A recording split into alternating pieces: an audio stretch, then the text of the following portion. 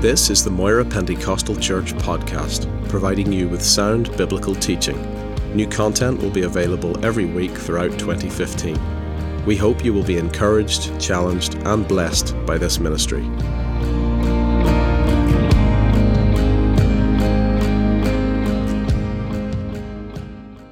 We want to turn to the book of 2 Corinthians. 2 Corinthians and the 3rd chapter. 2 Corinthians chapter 3.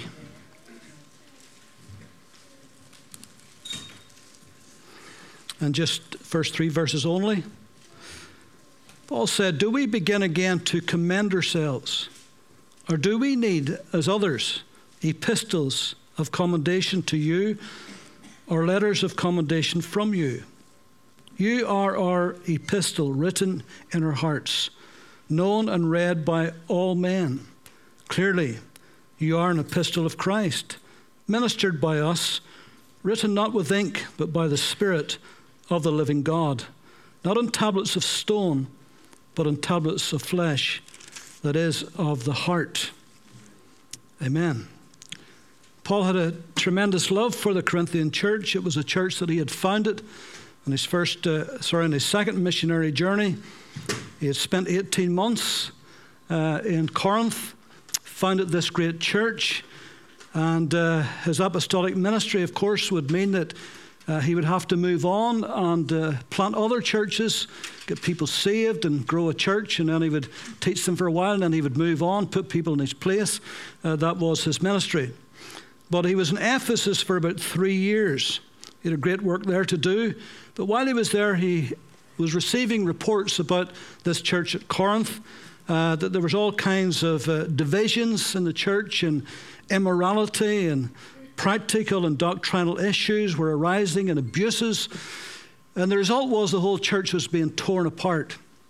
And so he writes this first letter as a pastoral letter to the church at Corinth to try to resolve those issues that were being highlighted. 2 Corinthians, where we read from, was written because of the partial success of the first letter. It worked up to a point. The majority of people listened to it, welcomed it, did something about it. But there was a minority who had the opposite, did the opposite. And there was this faction, and it was a pretty strong faction with pretty strong leaders. And this faction, these other leaders that had come into this church in his absence, they came with great letters of commendation, great letters of recommendation, in other words, references.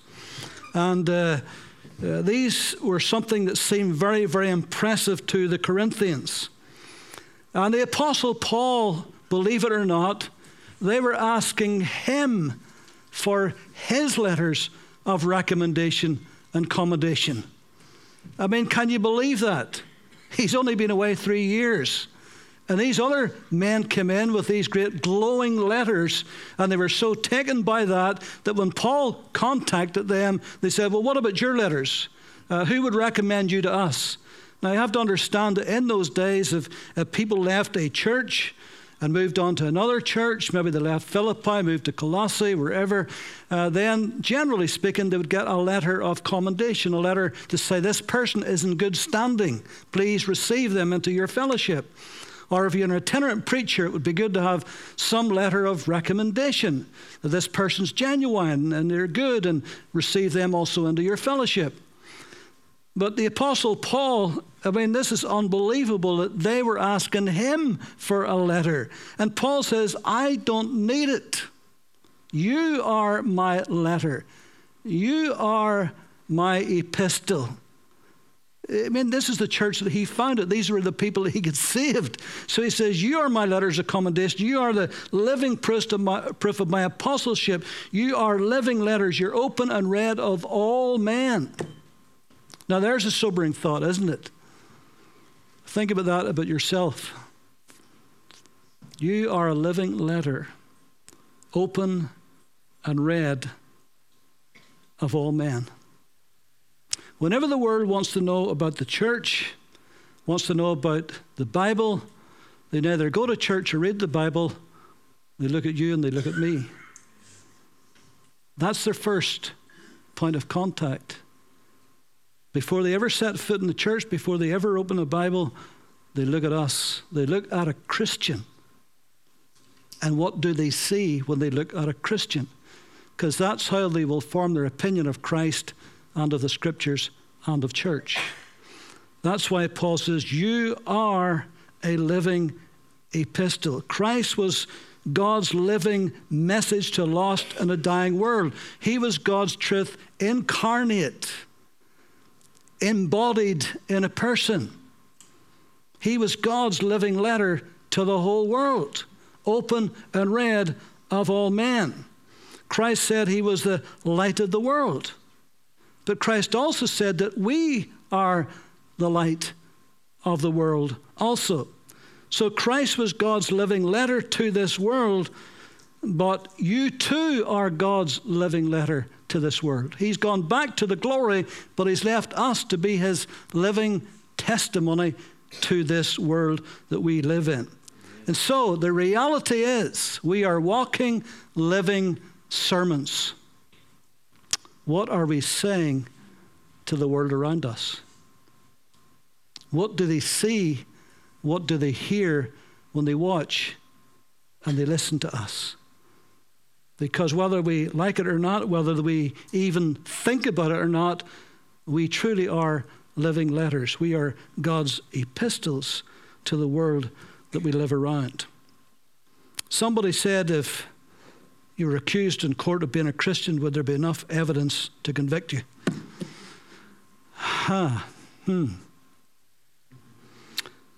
Hebrews 11:5 said, Enoch had this testimony that he pleased God. That's a great testimony, isn't it? You couldn't do much better than that. If your whole life was lived and your testimony at the end of it, if the epitaph on your gravestone was, he pleased God, I think that would be good, wouldn't it? That would be good to have. The disciples had this testimony, the Bible says, that they had been with Jesus. Something of Christ had rubbed off onto them. In Acts chapter 7, Acts chapter 6 and 7 is that long passage of Scripture regarding the martyrdom of Stephen.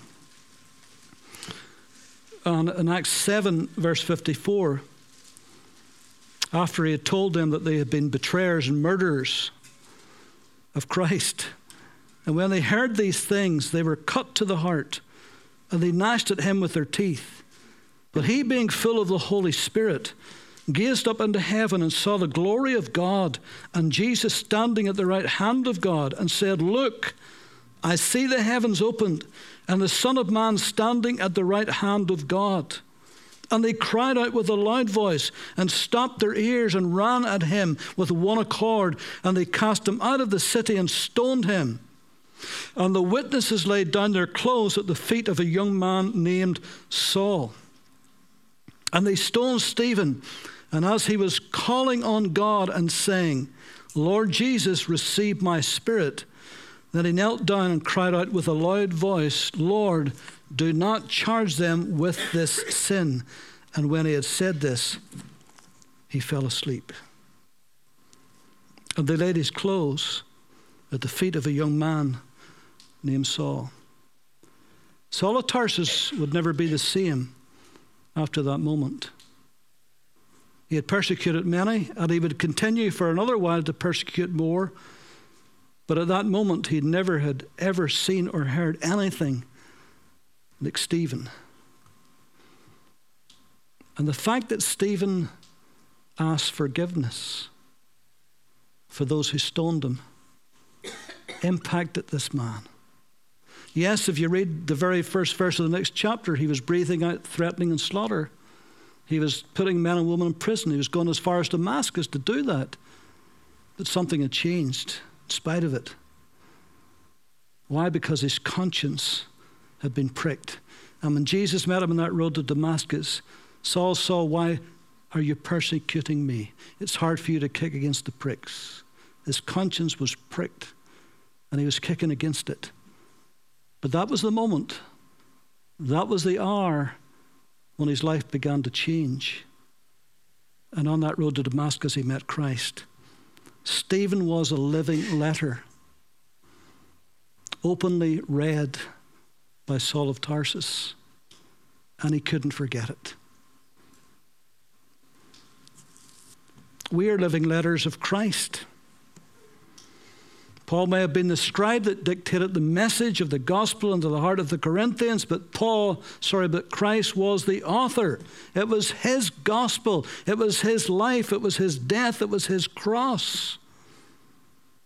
He was the author. And we're just the messengers. We have just got his message to talk about and to share and to live out before this world. Paul says, "For you were bought with a price. Therefore glorify God in your body and in your spirit, which are God's." He said in 1 Corinthians 3:23, "You are Christ, and Christ is God's." Colossians 3:4, "Christ who is our life." He's the Alpha, he's the Omega, he's the beginning, he's the end. He's the author, he's the finisher of our faith. He is everything. And we are his messengers. We are his living epistles. We're living letters written by others. Paul says, "You are my letters." I preach the gospel, and it's written in your hearts, so you're my letters. Somebody somewhere made an impression on each of us. We read somebody's life. Somebody's life was an open letter. Even if they didn't realize it, it was. Now, it might have been a parent, it might have been a grandparent, it might have been somebody that you work with, a colleague, or a neighbor, or somebody in an extended family, somebody in our school or university. But somebody somewhere impressed us. Somebody somewhere spoke to us, even sometimes without words, just by how they lived out their Christian life. It touched us. We read that in their lives. The poet Longfellow wrote these words. He says, "Tell me not in mournful numbers, life is but an empty dream. Lives of great men all remind us we can make our lives sublime, and departing leave behind us footprints in the sand of time." So as we pass through this life, we're leaving a footprint. Somebody is watching us. Somebody's listening to us. It may be from afar. It may be across the factory floor, but they're watching and they're listening. But what are we saying? What is our life saying?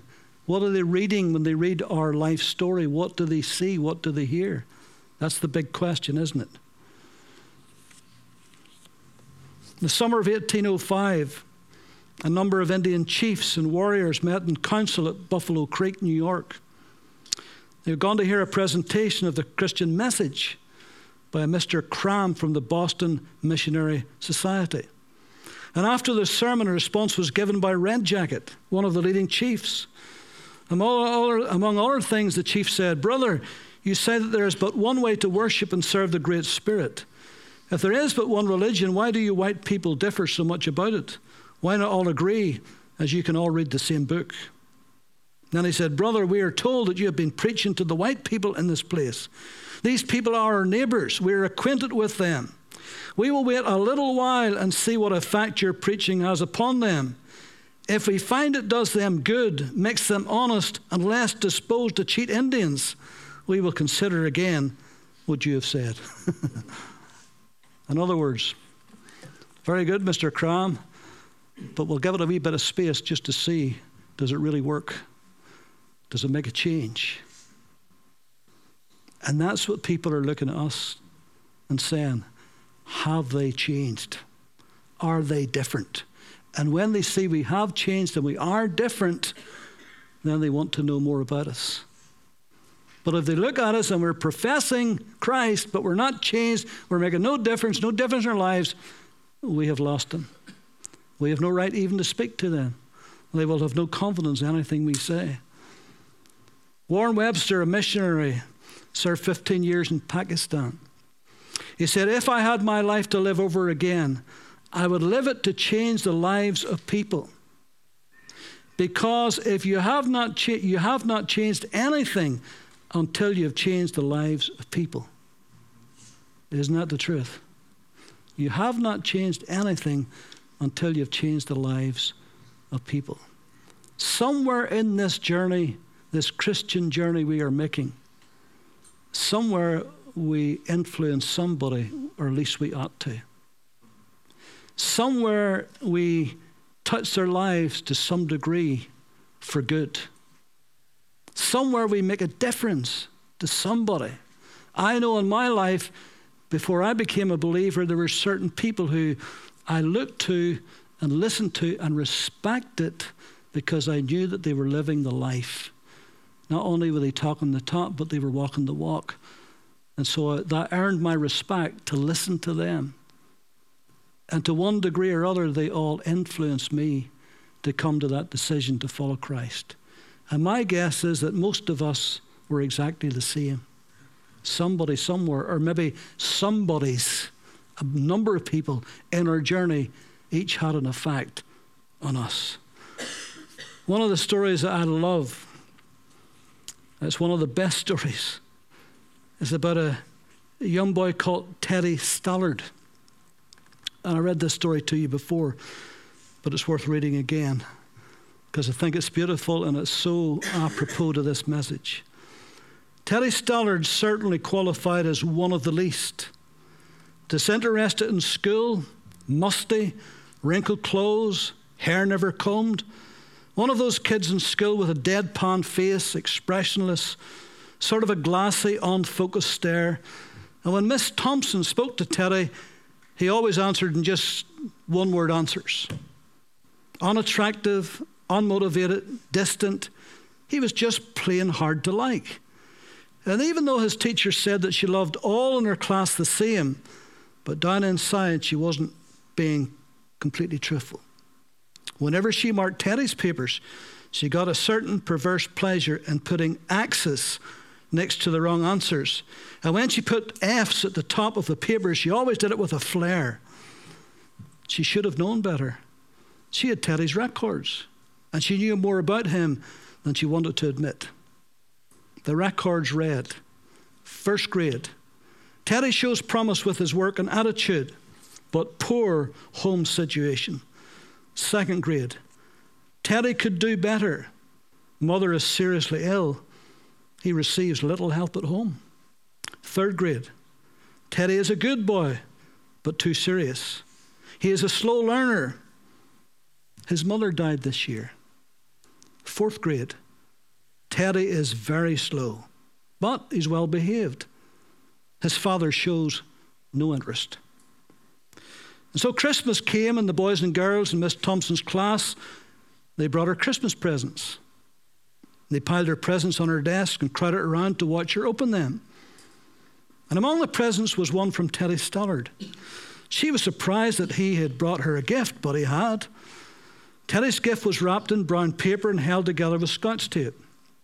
On the paper were written these simple words, "For Miss Thompson from Teddy." And when she opened Teddy's present, out fell a gaudy rhinestone bracelet with half the stones missing and a bottle of cheap perfume. The other boys and girls began to giggle and smirk over Teddy's gift. But Miss Thompson at least had enough sense to silence them by immediately putting on the bracelet and putting on some of the perfume on her wrist and holding her wrist up for the other children to smell. She said, "Doesn't it smell lovely?" And the other children, taking their cues from the teacher, readily agreed with oohs and ahs. At the end of the day, when school was over and the other children had left, Teddy lingered behind. He slowly came over to her desk and he said softly, Miss Thompson, you just smell like my mother. And her bracelet looks real pretty on you too. I'm glad you like my presents." When Teddy left, Miss Thompson got down on her knees and asked God to forgive her. The next day when the children came to school, they were welcomed by a new teacher. Miss Thompson had become a different person. She was no longer just a teacher. She had become an agent of God. She was now a person committed to loving her children and doing things for them that would live on after her. She helped all the children, but especially the slow ones, and especially Teddy Stallard. By the end of that school year, Teddy showed dramatic improvement. He had caught up with most of the students and even was ahead of some. She didn't hear from Teddy for a long time. And then one day she received a note that read, "Dear Miss Thompson, I wanted you to be the first to know. I will be graduating second in my class. Love, Teddy Stallard." 4 years later, another note came. "Dear Miss Thompson, they just told me I will be graduating first in my class. I wanted you to be the first to know. The university has not been easy, but I liked it. Love, Teddy Stallard." 4 years more later, "Dear Miss Thompson, as of today, I am Theodore Stallard, MD. How about that? I wanted you to be the first to know. I'm getting married next month, 27th to be exact. And I want you to come and sit where my mother would have sat were she alive. You're the only family I have now. Dad died last year. Love, Teddy Stallard." Miss Thompson went to that wedding and sat where Teddy's mother would have sat. She deserved to sit there. She had done something for Teddy that he could never forget. Isn't that a lovely story? It's a true story. We are living letters written by others. I wonder who your life's affecting right now, today. I wonder, is there somebody in your job, or a neighbor, or a loved one? I remember somebody who used to come here years and years and years ago.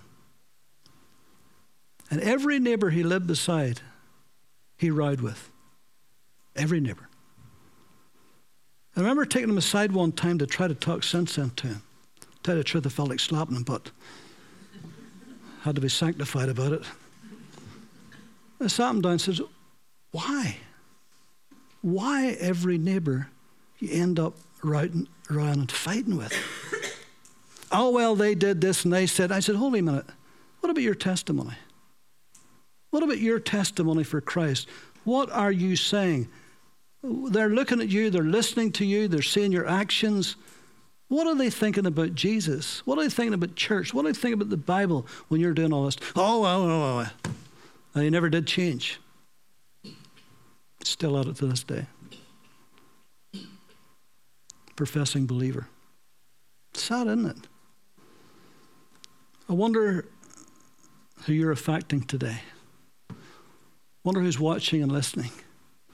That you're influencing, whether you even realize it or not, you're influencing people.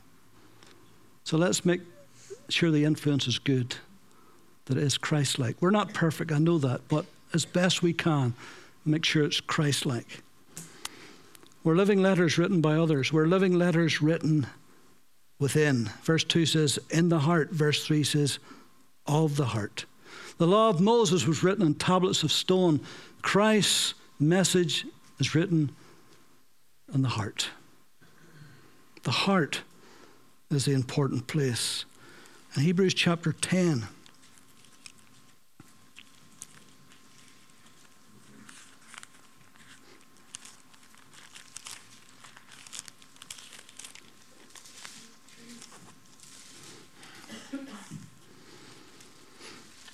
verse 15 says, but the Holy Spirit also witnesses to us.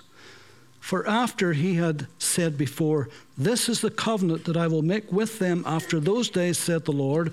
I will put my laws into their hearts, and in their minds I will write them. Then he adds, their sins and their lawless deeds I will remember no more.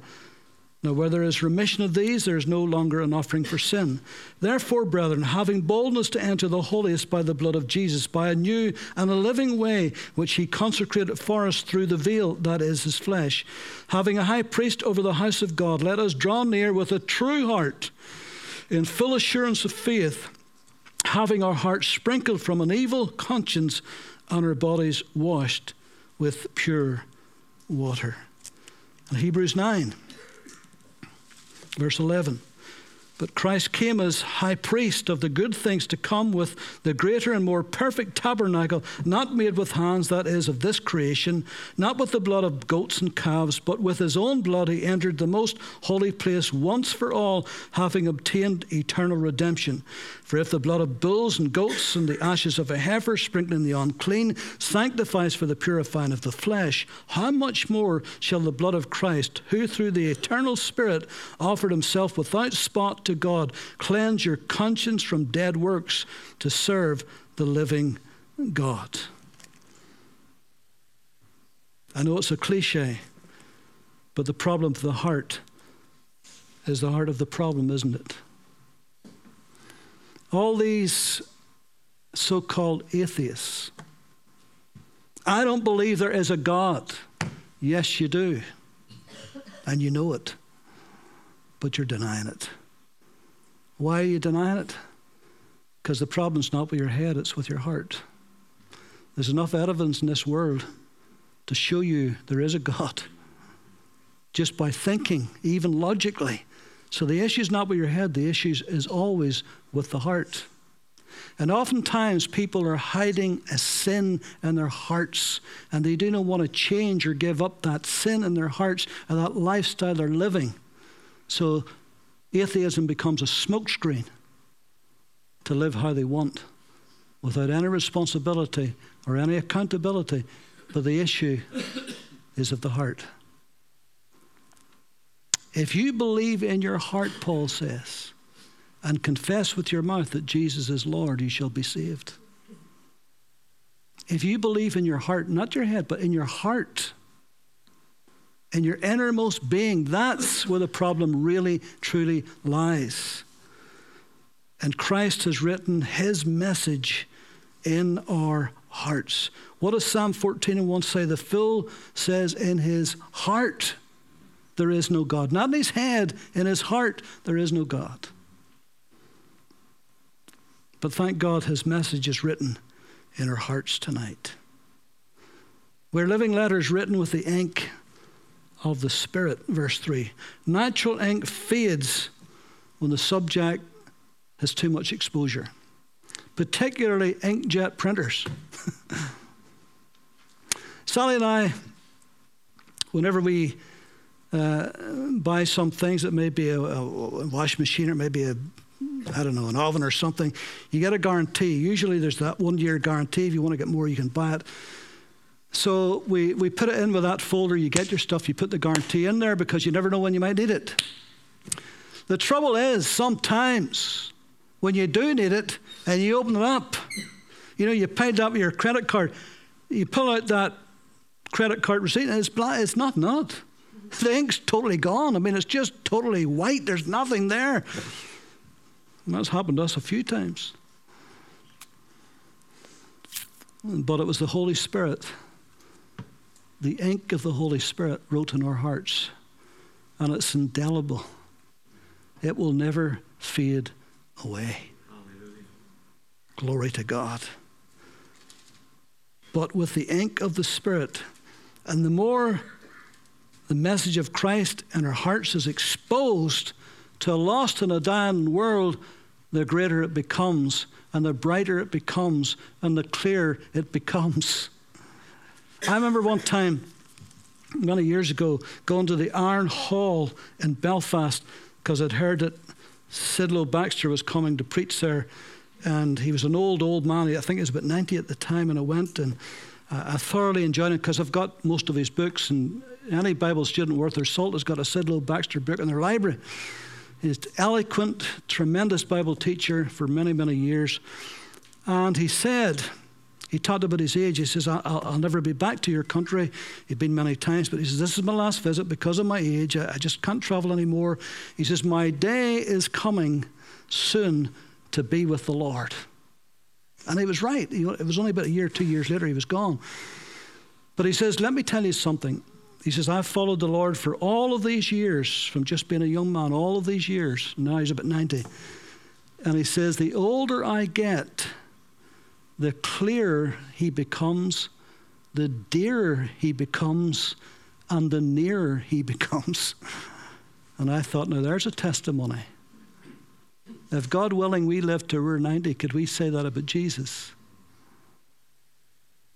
The clearer he has become, the dearer he has become, and the nearer he has become.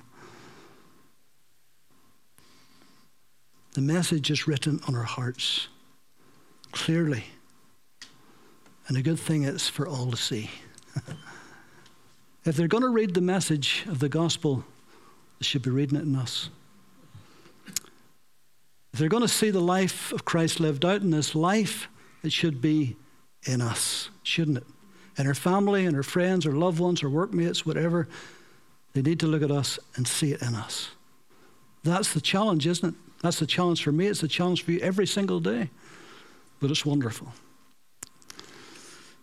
Do you ever wonder what it would be like to read your own obituary? That would be an eye-opener, wouldn't it? I've stood at many, many, many gravesides. I've buried many, many people, dozens and dozens and dozens. Some were dear, dear friends. Some I knew extremely well. Some I didn't know at all. I was asked to do it, did it. Didn't know anything about them, other than the few facts their family gave to me. But one thing you'll discover at almost all funerals is people will say very nice things. Whether they believe it or not is another thing, but they'll say very nice things because they want to be nice. Alfred Nobel was a very famous inventor. And one morning in 1888, he was the inventor of dynamite, the man who spent his life amassing a great fortune of money from the manufacture and sale of weapons. And he opened the paper one morning, and his obituary was in it. And the reason being was it was printed as a result of an error. Some journalist in France heard about his brother dying and thought it was him and wrote about him. So Alfred Nobel opened it up, and he was absolutely shocked when he read it. He was overwhelmed when he saw what the world really thought about him. He never thought about that really before. He was the big industrialist. He was a billionaire as it was. He had everything. He never really thought, I don't really care what the world thinks. But he did that day. Because the world saw him as the dynamite king, the weapon maker, the great industrialist who made a fortune from explosives. And as far as the general public was concerned, that's what he was. That was the entire purpose of his whole life, to make weapons of destruction and death and make a vast fortune from it. That's what the world thought of Alfred Nobel. So said his obituary. None of his true intentions were mentioned, which was to break down barriers that separated men and ideas. None of that was given any consideration whatsoever. He was quite simply, in the eyes of the public, a merchant of death, and for that alone he would be remembered. And so when he read that, he was shocked, he was horrified, and he resolved at that moment to make clear to the world the true meaning and the true purpose of his life.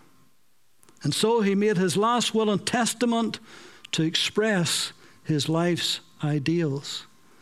And that is why we have the Alfred Nobel Prize. The Alfred Nobel Peace Prize is one of the most sought-after prizes in the world today. It's one of the most famous ones to receive for somebody who's done something for world peace.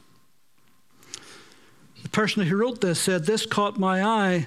I at times wonder how it would read if my obituary suddenly appeared." And I ask you to entertain that frightful thought for a moment. What is your life known for? What will you be remembered for? Sobering, isn't it?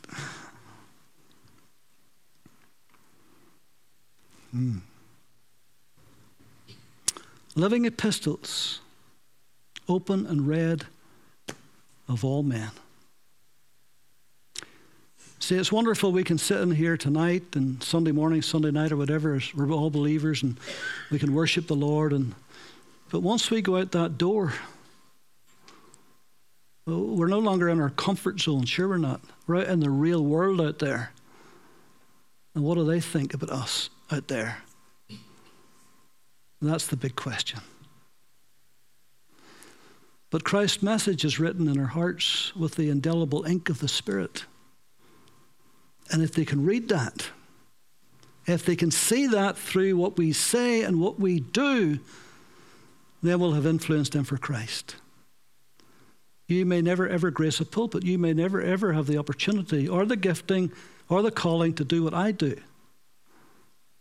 But as I said this morning, I can't walk into your office. I can't walk into your shop. I can't walk into your business. I can't walk into your school. I can't walk into your uni, but you're there. They're not looking at me there. They're looking at you there. So what is your message to them? What do they see? What do they hear? What do they say? Let's believe, let's trust that as we go out into this week tomorrow, we go out into the real world tomorrow, that what they see and what they hear will influence them for Jesus. That something of Christ in us, the hope of glory, will touch their lives. Whether we work with children like Rebecca here, or whether we work with adults, or it doesn't matter what. We all have the opportunity to influence somebody for Christ, haven't we? You are my epistle, Paul says, open and read of all men. Glory to God. You're the message of Christ with 2 legs and 2 hands and 2 feet and lips and eyes to reach people for Christ. Amen. Let's pray.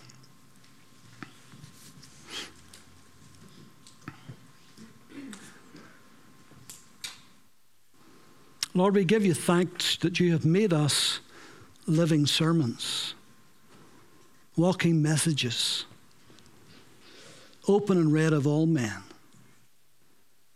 So Lord, help our lives to be effective and influential to some degree. To the degree, Lord, that you have placed us in the place where we are, so that we may touch somebody for Jesus. Thank you for your Holy Spirit residing in each of us, enabling, gifting, teaching, everything that he does in us and through us to influence others. Lord, even our close family circle, our brothers and sisters, our parents, our family, Lord, help us to live in such a way that they will know that there is a Christ, that there is a living Savior, that they may be attracted to him through us. So we give you thanks for this tonight. In Jesus' name, amen.